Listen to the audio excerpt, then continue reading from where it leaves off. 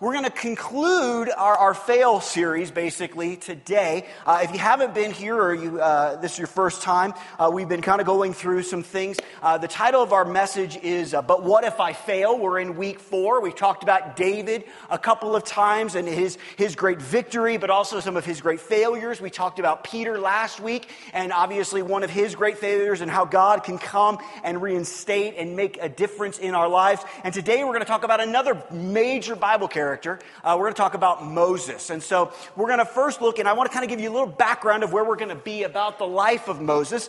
Some of you know this, maybe some of you don't, but Moses was really born under a death sentence. Back in Genesis, basically the Hebrews end up in Egypt. That's a long story. We're not going to get into it this morning, but they're there and they begin to multiply. And Pharaoh becomes very concerned that they are getting too many and too plentiful. So he decides to basically begin to kill all the baby boys.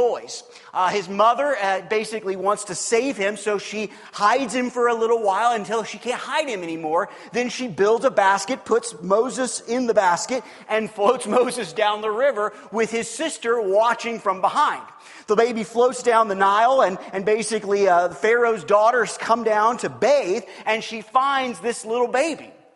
And she adopts him, names him Moses, and in a really cool thing, basically here comes his sister out and says, hey, you found this baby, you need a lady to nurse him. And she says, yeah. So she takes Moses back to his mom, and basically she gets to nurse him for a while and take care of him, and then he goes and lives in the palace and lives as an adopted son of Pharaoh. And basically he grows and grows up and begins to learn all these things and understand all these things. And basically that's kind of where we're at in our story. We're going to jump right into basically the mistakes of Moses and kind of look at some of the things that he did. So the mistakes of Moses, starting with Exodus 2, with verse number 11 and 15, it says this. So this is after Moses has grown up now. It says, many years later, when Moses had grown up, he went out to visit his own people, the Hebrews, and he saw how hard they were forced to work. Now, here's the situation. After this has all happened and the Hebrews have gotten more and more and more, Pharaoh enslaves them, and basically they're working for him. So he goes and he sees all this. During his visit, he saw an Egyptian beating one of his fellow Hebrews. After looking in all directions to make sure no one was watching, Moses killed the Egyptian and hid the body in the sand. It says the next day when Moses went out to visit his people again, he saw 2 Hebrew men fighting. Why are you beating up your friend? Moses said to the one who started the fight. The man replied, who appointed you to be our prince and judge? Are you going to kill me as you killed that Egyptian yesterday?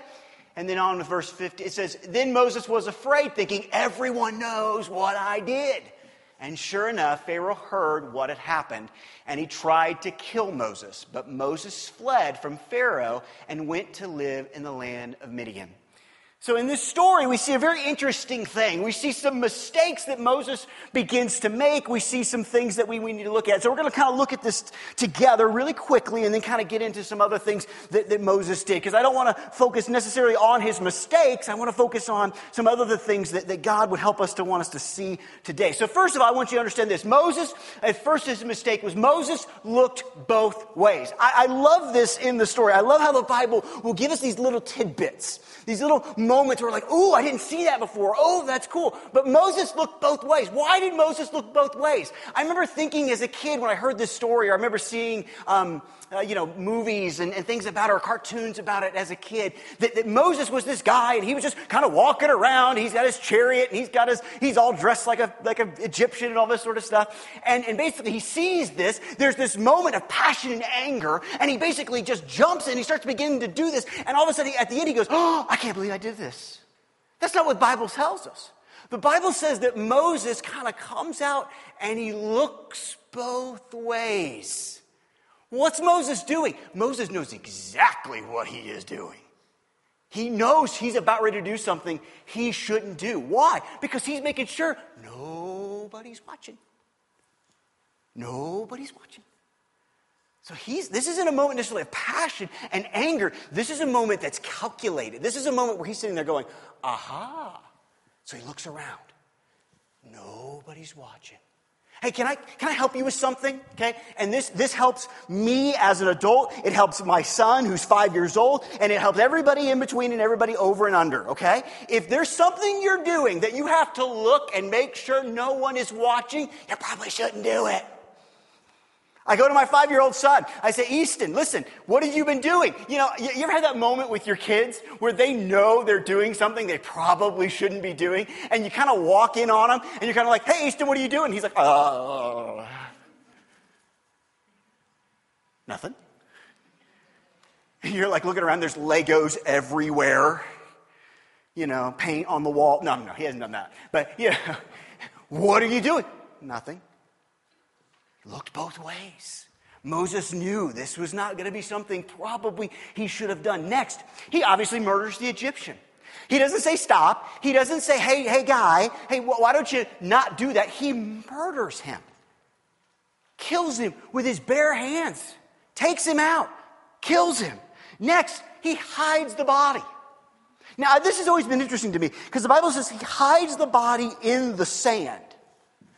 Okay, and this is one of those moments like we read it and we kind of go on. Think about that for a second. How does Moses hide the body? In sand.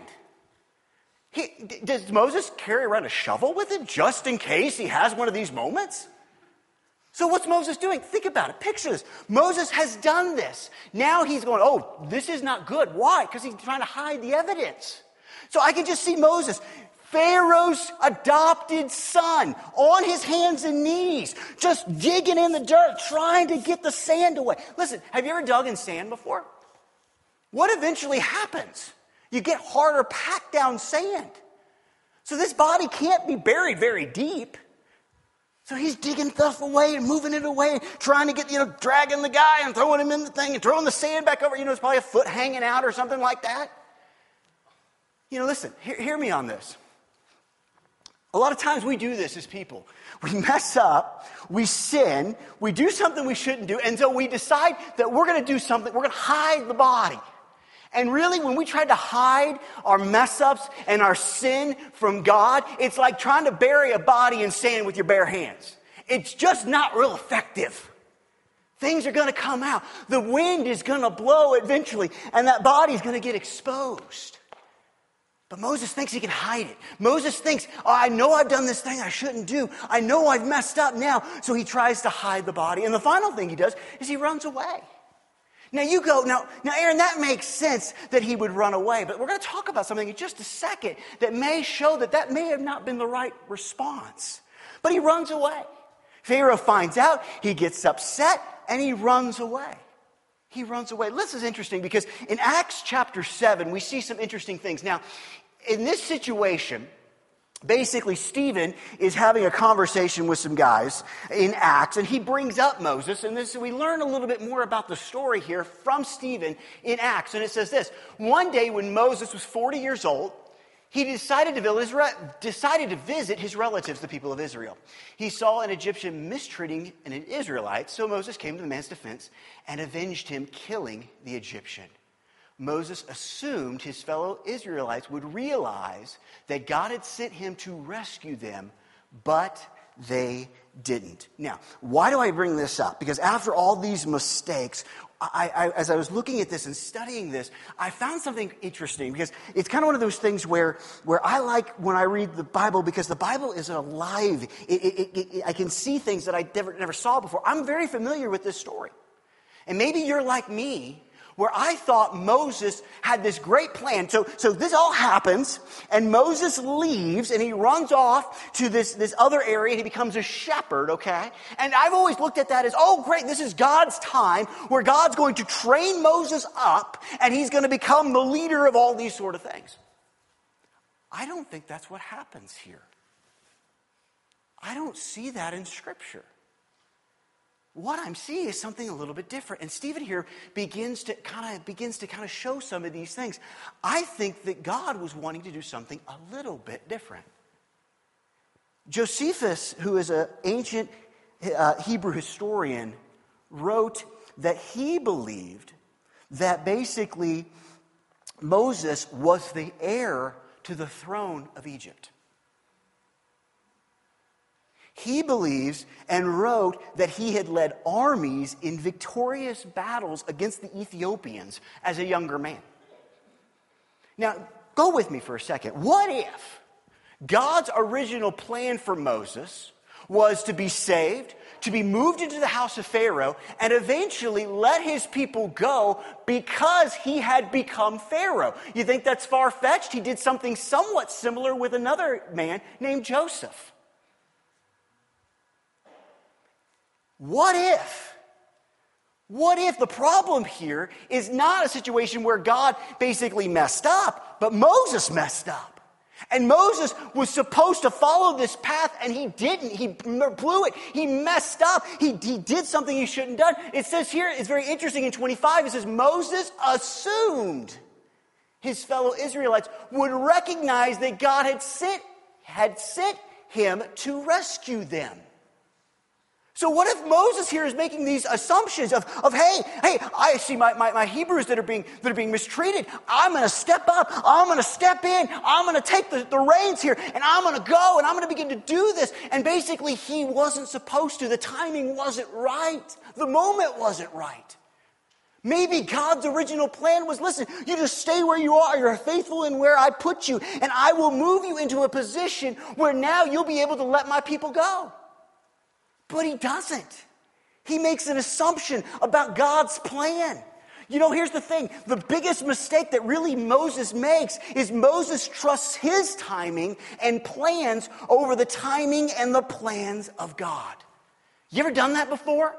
You have this thought like, oh, listen, I'm going to do this, or I'm going to do that, or God wants me to do this, or God wants me to do that. Listen, you got to understand this. Hear me on this. Timing is so important.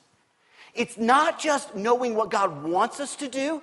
It's when God wants us to do it that is just as important. You see, I always had this thought, well, Moses ran away so that God could use him and train him and do all these things. I don't know if God ever desired for Moses to run away. Now, here's what's beautiful. Listen, this is important. God, even in our mess-ups, still uses Moses, still helps Moses, his people still get released and still make it to the promised land. But you know what? Reading the stories afterwards, boy, it sure would have been easier God's way. It sure would have been easier God's way. And so we have to understand that. The biggest really mistake that Moses makes is not burying the body, it's not killing. It's basically he trusts himself and his timing over God's. Now, so what happens? Moses goes out, he goes out into the desert. Actually, some really interesting things happen. He meets his wife, he becomes a shepherd, and basically in 3, we're going to kind of talk real briefly about this, but in chapter 3, Moses is out tending his flocks, and he sees a bush that is on fire that is not actually being consumed. So, of course, as anybody would, he goes and wants to investigate what is this all about, goes over to it, and basically God begins to speak to him from that burning bush and begins to charge him with a task and a goal. He begins to say, hey, listen, I want you to do this. I want you to go back to Pharaoh. I want you to stand before him, and I want you to help my people become free. I've heard their cries. I've heard the things that they're dealing with, and I want to free them, and I want to use you, Moses, to do that. It's a really awesome moment. And then Moses begins to have an issue. And Moses begins to give all the excuses of why he can't. Why he can't. So right now, we're going to talk about the 4 excuses that Moses gives God. The 4 excuses of why I can't. Okay? The first one he gives, and these are going to be ones that we've used probably in our own lives. Number 1, I am not good enough. I'm not good enough. Look at Exodus 3:11 through 12. It says this. It says, but Moses protested to God, who am I to appear before Pharaoh? Who am I to lead the people of Israel out of Egypt? Now, here's the thing.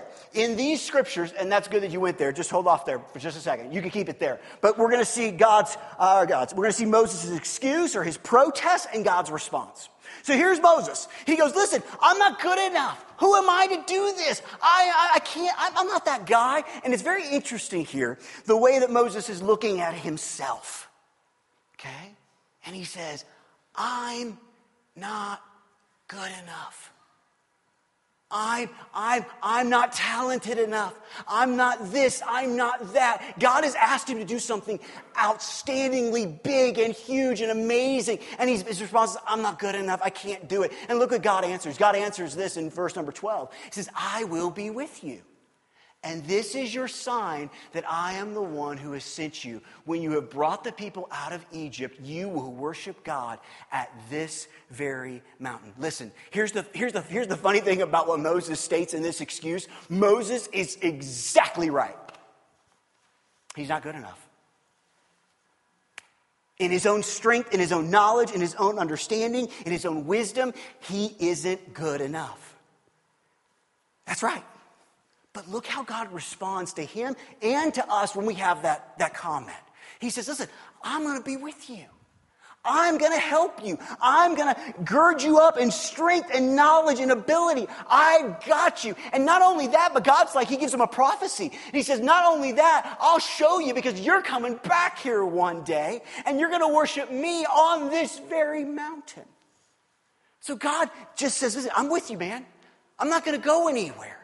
That prophecy is so important, not just because it gives him an understanding of where he's going, but it shows that God is going to be with him through the entire process. God's not going to leave him. God's not going to forsake him. God's going to say, listen, man, you're right. You can't do this without me, but I'm not going to leave you. So that's what Moses starts, man. I'm not good enough. Next, he says, I have no authority. I have no authority. Look at Exodus 3:13. It says, but Moses protested. If I go to the people of Israel and tell them, the God of your ancestors has sent me to you, they will ask me, what is his name? Then what should I tell them? Now, here's what's interesting about this. Moses has a really good memory, obviously, because he's remembered before he tried this. Remember, before he thought, hey man, I can go and I'm going to rescue my people. And he thought that was going to happen. And so he goes and he kills the person. Well, he shows up the next day with this expectation that the people are going to be like, there's our man. There's our hero. There's the guy that did all this stuff. And instead their response is, man, who are you? You're not a prince over us. I mean, you're not in charge of us. I remember when I was a kid, you ever have, 3 or 4 year olds and you start doing something. You're not the boss of me. You're not my dad. You're not my mom. You're not my teacher. That's kind of what they do. They're like, I don't know you. You're not my boss. And Moses has remembered that. Moses is sitting there going, man, I remember that. I don't have any authority. Basically, they're not going to listen to me. What do I say? And God responds like this. This is God responds to Moses. I am who I am. Say this to the people of Israel, I am has sent me to you. What a statement. God's like, seriously, man, I am. You concerned? I am. I am the Alpha. I am the Omega. I am the beginning. I am the end. I am the strong one. I am the warrior. I am mighty. I am. You just almost feel like the mountains trembling at God. God here is basically saying, listen, I am all the authority you need because I have all authority over everything. I am. What is so beautiful about this, listen to me, hear me. If God has asked you to do something, if God said, man, this is your mission, this is your goal, I am has the authority to make it happen. I am is with you. I am will walk with you and talk with you and help you. Your authority is not based on your wisdom or your understanding. The authority comes from God. The authority comes from the I am of the universe. He said, I got you, man. Your authority comes from me because Moses has remembered. But don't you remember what happened? I don't have any credibility. I have zero credibility. They're not going to listen to me. And it's like God says, oh, they'll listen because of me. Working through you. So next, new excuse. Well, but they won't believe me. They won't believe me is the next excuse. Look at Exodus 4.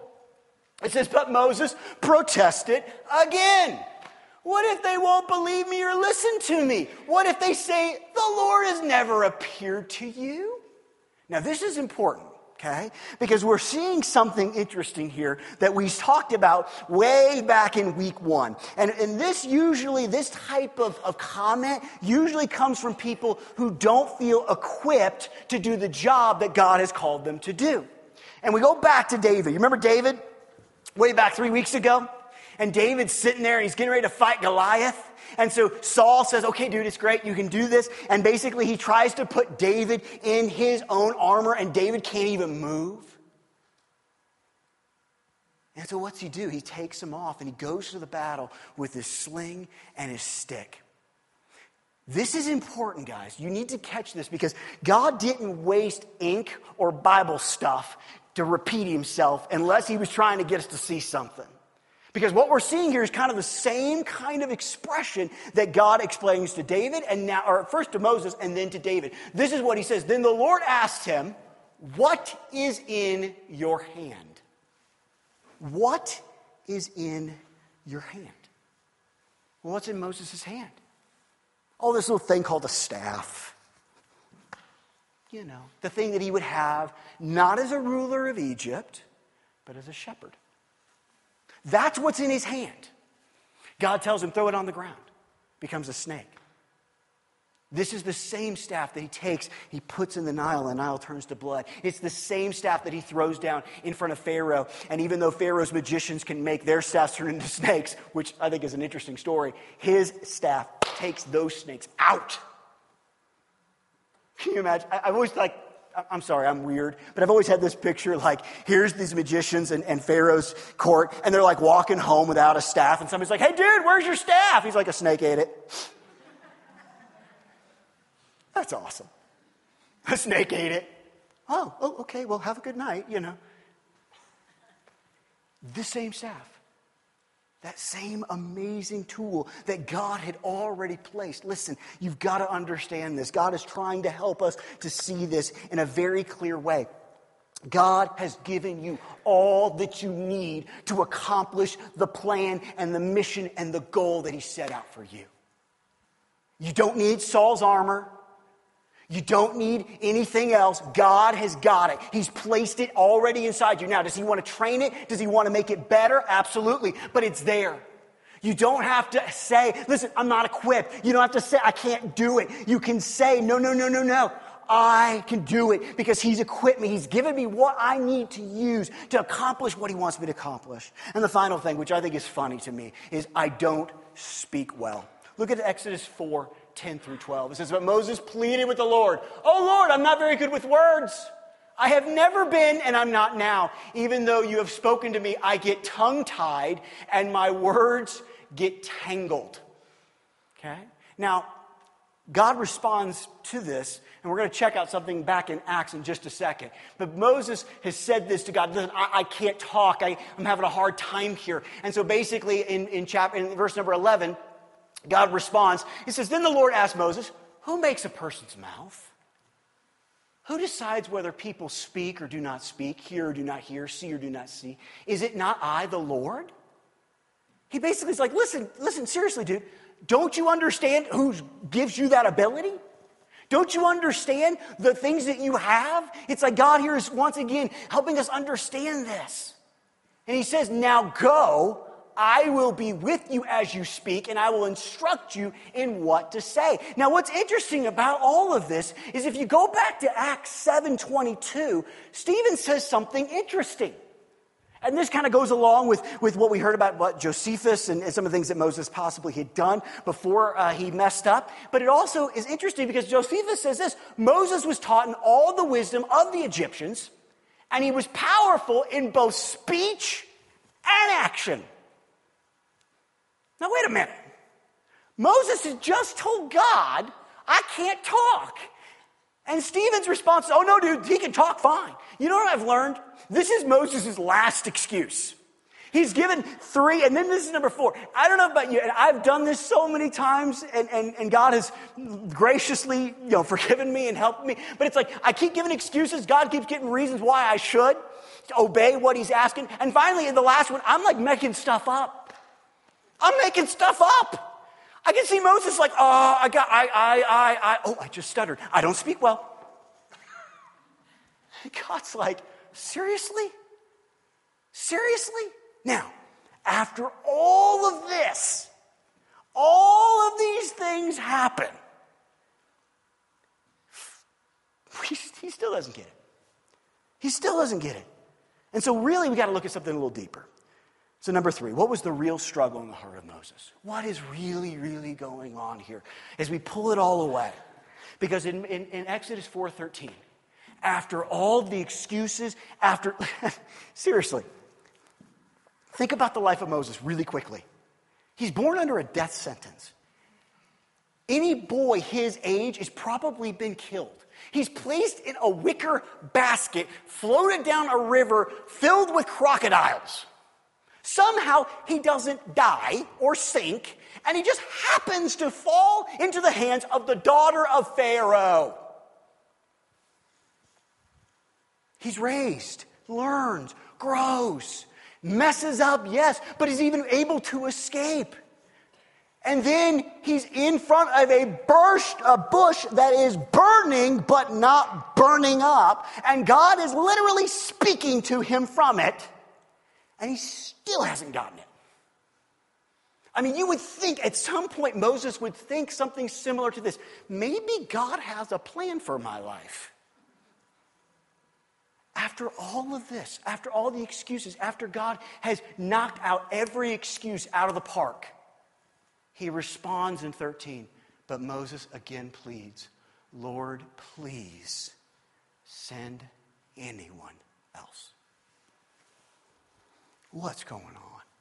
Look, I mean, if you ever come to me for counseling, and if you need to, that's great. But one thing you're going to have to understand is I do not put Band-Aids on bullet wounds. Okay? Does that make sense? We figure out what the bullet is. Because it's not just about figuring out why you're coughing. I want to know what the disease is. God wants to heal the disease, not just the symptom. So what is going on? What is really going on in the heart of Moses? And as we conclude this series, as we tie a nice little bow on it, it's like as I was putting all of these things together, it was like I was thinking maybe this is why we did this whole thing. And I understand that, and I hope and I pray that there's been other moments where God has spoken to you and healed you and helped you. But it was like, I wonder if this really all brings it all together. And it's quite simply this. It's in your notes. If you want to circle it, highlight it, do something, but just get this. Moses' real struggle was with his identity. Moses looked into the mirror and he saw a failure. But God saw something different. Why couldn't he get it? I'll tell you why. Because Moses, when he looked at himself, all he could see was a failure. I messed up. I'm a murderer. I ran away. I got things out of order. David, I was a murderer. I was an adulterer. I lied. I killed. Moses, Peter, oh God, I denied you 3 times. I told you I wouldn't. I told you I'd always be there for you, and I didn't. I ran away. Moses looked at himself, and all he could see was a failure. All he could see was all the stuff that he had done. He had messed up. He had hurt people. He had destroyed relationships. All these guys. You know what? What's so interesting to me is there's so many people that God uses in the Bible that are just totally flawed, broken people. And Moses is there. Moses is at that moment where he's like, I just can't do it. Why? Because Moses looked and he saw himself through the lens of his mess-ups and his failures. And he refused to look at himself the way God saw him. Folks, one of the things that we've got to understand and learn, and it is hard, it is difficult, but we have got to be able to see ourselves the way God sees us. Because what the enemy loves to do, is he loves to take you and put you in front of a mirror and begin to whisper in your ear all your mess ups, all your screw ups, all the people you've hurt, all the people you've done things to, all the things you've done, all the it's just like a ringing in your head. You're a failure. You hurt people. You're a murderer. You're an adulterer. You've had an abortion. You've done this. You've done that. Whatever it might be. And you've looked at your life and you've gone, God, are you sure you got the right number? It's like Moses just looked at him and goes, are you sure, God, that you want me? And God says, I want you. I want you. And here's the thing you got to understand that we need to understand. Moses is not special in this. Moses is not the outlier in this. Because we've all failed. We've all done things. I mean, here's the thing. If you're like me, and you probably are in this, man, I am so much more attuned and attached to my failures than my successes. You come to me, I'll just be honest, okay? You come to me and say, Aaron, that was awesome. Listen, I appreciate it, but I'm just going to be transparent. It usually goes whoop, whoop. But if you come to me and say, but that wasn't very good, I will remember the time, the date, what you were wearing. I don't say that to scare you. I just want you to understand who I am. Like, I grab a hold of that. My mistakes, when I do something that hurts my son or hurts my wife, or I say something out of anger or frustration, I'm so much more attuned to that. I can tell you this week, when I said something to Easton because I was frustrated and I didn't say it in a way that I should have. And the enemy comes and he goes, you want to lead a church? You can't even be kind to your own son. What's wrong with you? And you just sit there and you begin to cower in that failure and in that hurt. You know, I'll just be honest with you. I was a youth pastor for 15 years.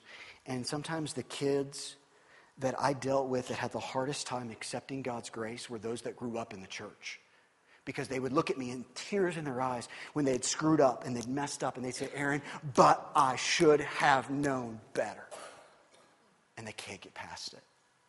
I know kids right now that are still living a life that they shouldn't because they just felt like, I've messed up too much. I'm too much of a failure.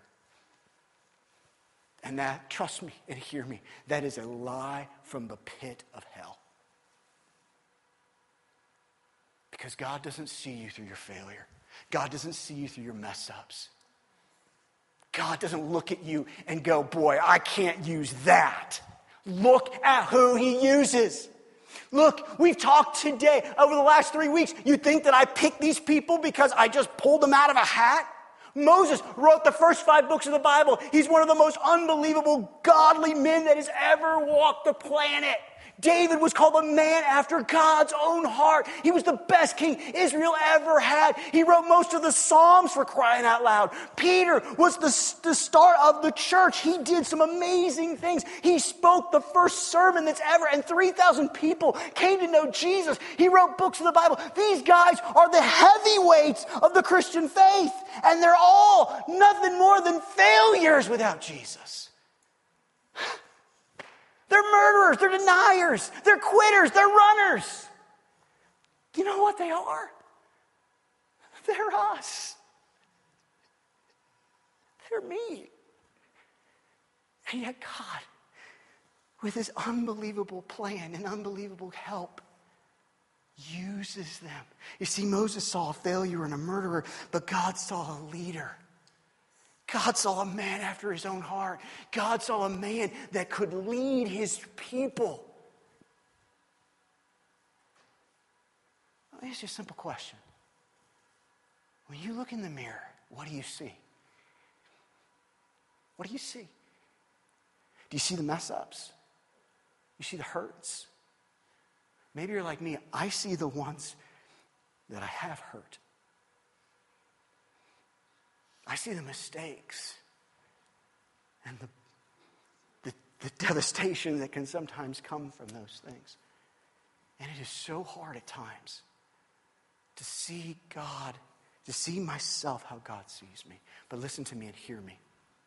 If you are going to accomplish all that God has for you to the extent and the greatness that God wants to accomplish in you, you're going to have to make a choice. You're going to have to decide that you are going to allow yourself to focus in on how God sees you, not how you sometimes see yourself. Is that easy? Nope, it isn't. It's hard.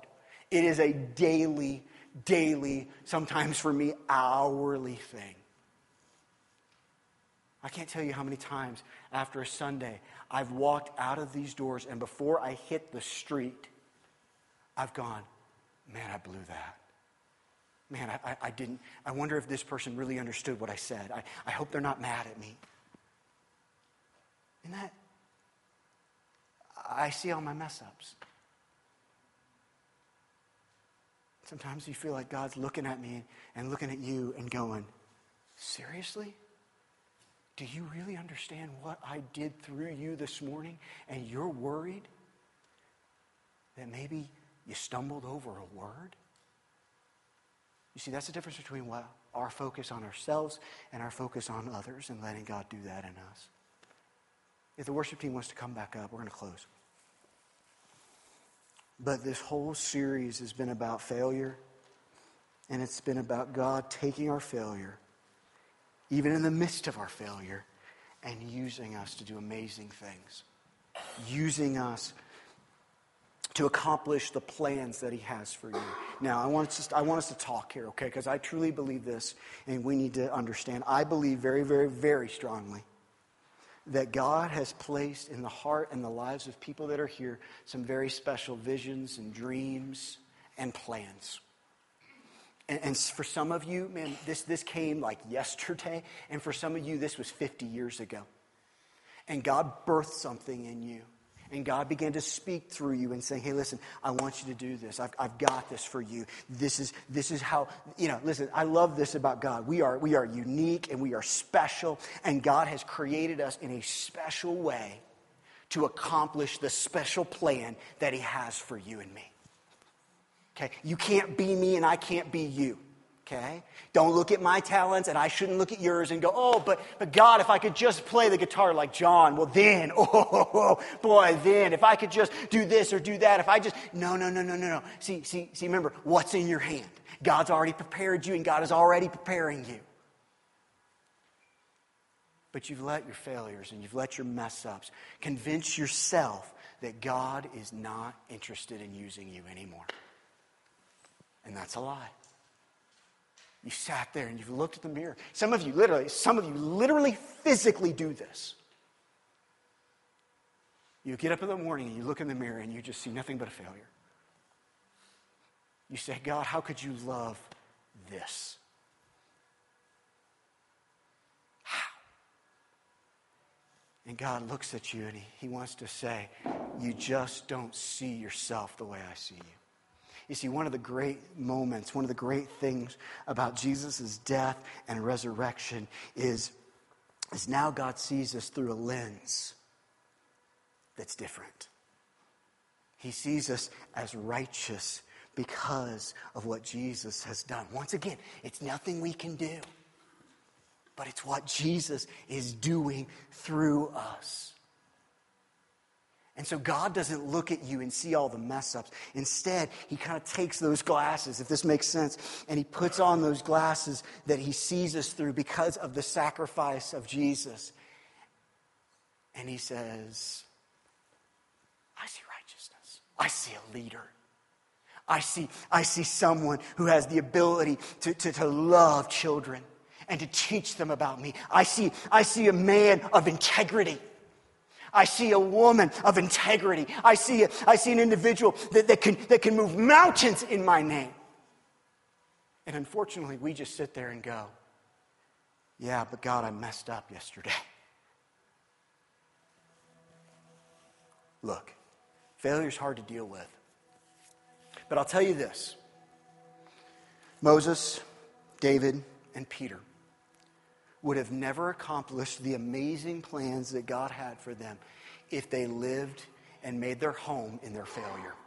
And some of you have done that. you have made your address at that failure spot. That's where you live. Everything goes back to that. I could come to you and say, hey, listen, man, we really need this. Can you help us here? And you say, oh, well, I wish I could, but I can't because, well, things are busy at work or what. You know what? Things maybe not be so busy at work, but the problem is you live in that failure and you just don't want to fail again. You live in that hurt and you don't want to do it again because you can't get past it because all you see is failure.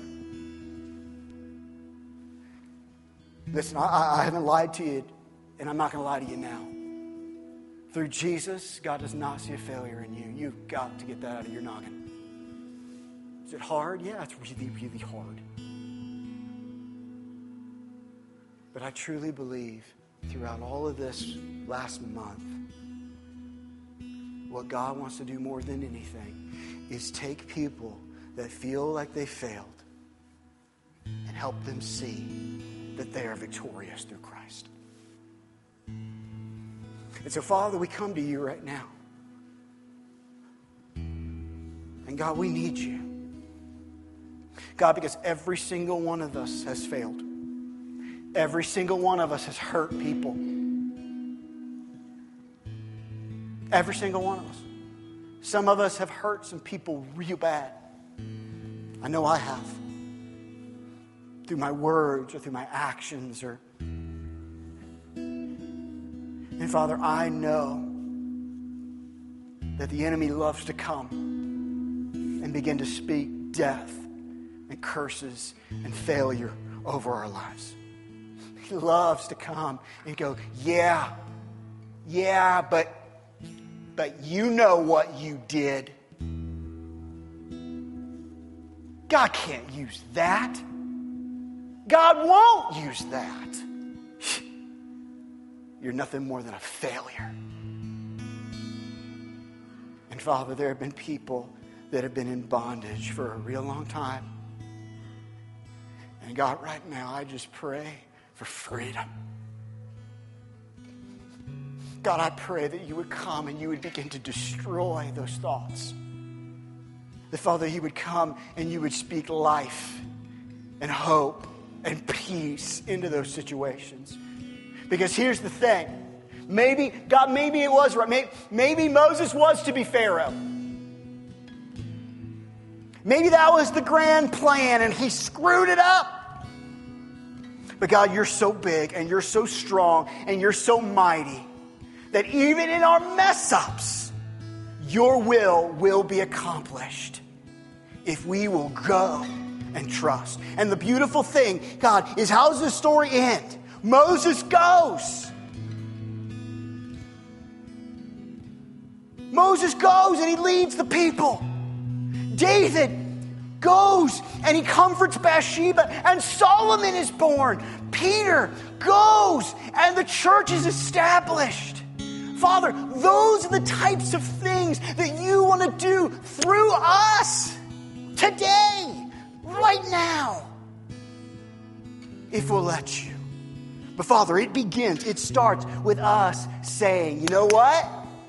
I won't see myself in the past anymore. I won't see myself and view myself through my failures and through the things I've done. Instead, I will see how God sees me. And God, you love me. God, you call me beloved. God, you call me a precious jewel. God, you see a leader and a person of great integrity. You see someone that's generous of his time and his treasures and his efforts. Father, you see all those things. And today, with your help, God, I am choosing to believe you over myself. Because you know better. And there is no lies in you. So Jesus, right now, we grip a hold of how you see us. We grip a hold of those things. We put the things of the past in the past. They're gone. They're forgiven and they're gone. And now, Father, we take our staff, we take our sling, and we begin to walk out into the battlefield and go, okay, I know I've messed up in the past. I know I may mess up in the future. But God, you are with me. You are helping me. And I will be victorious because of you.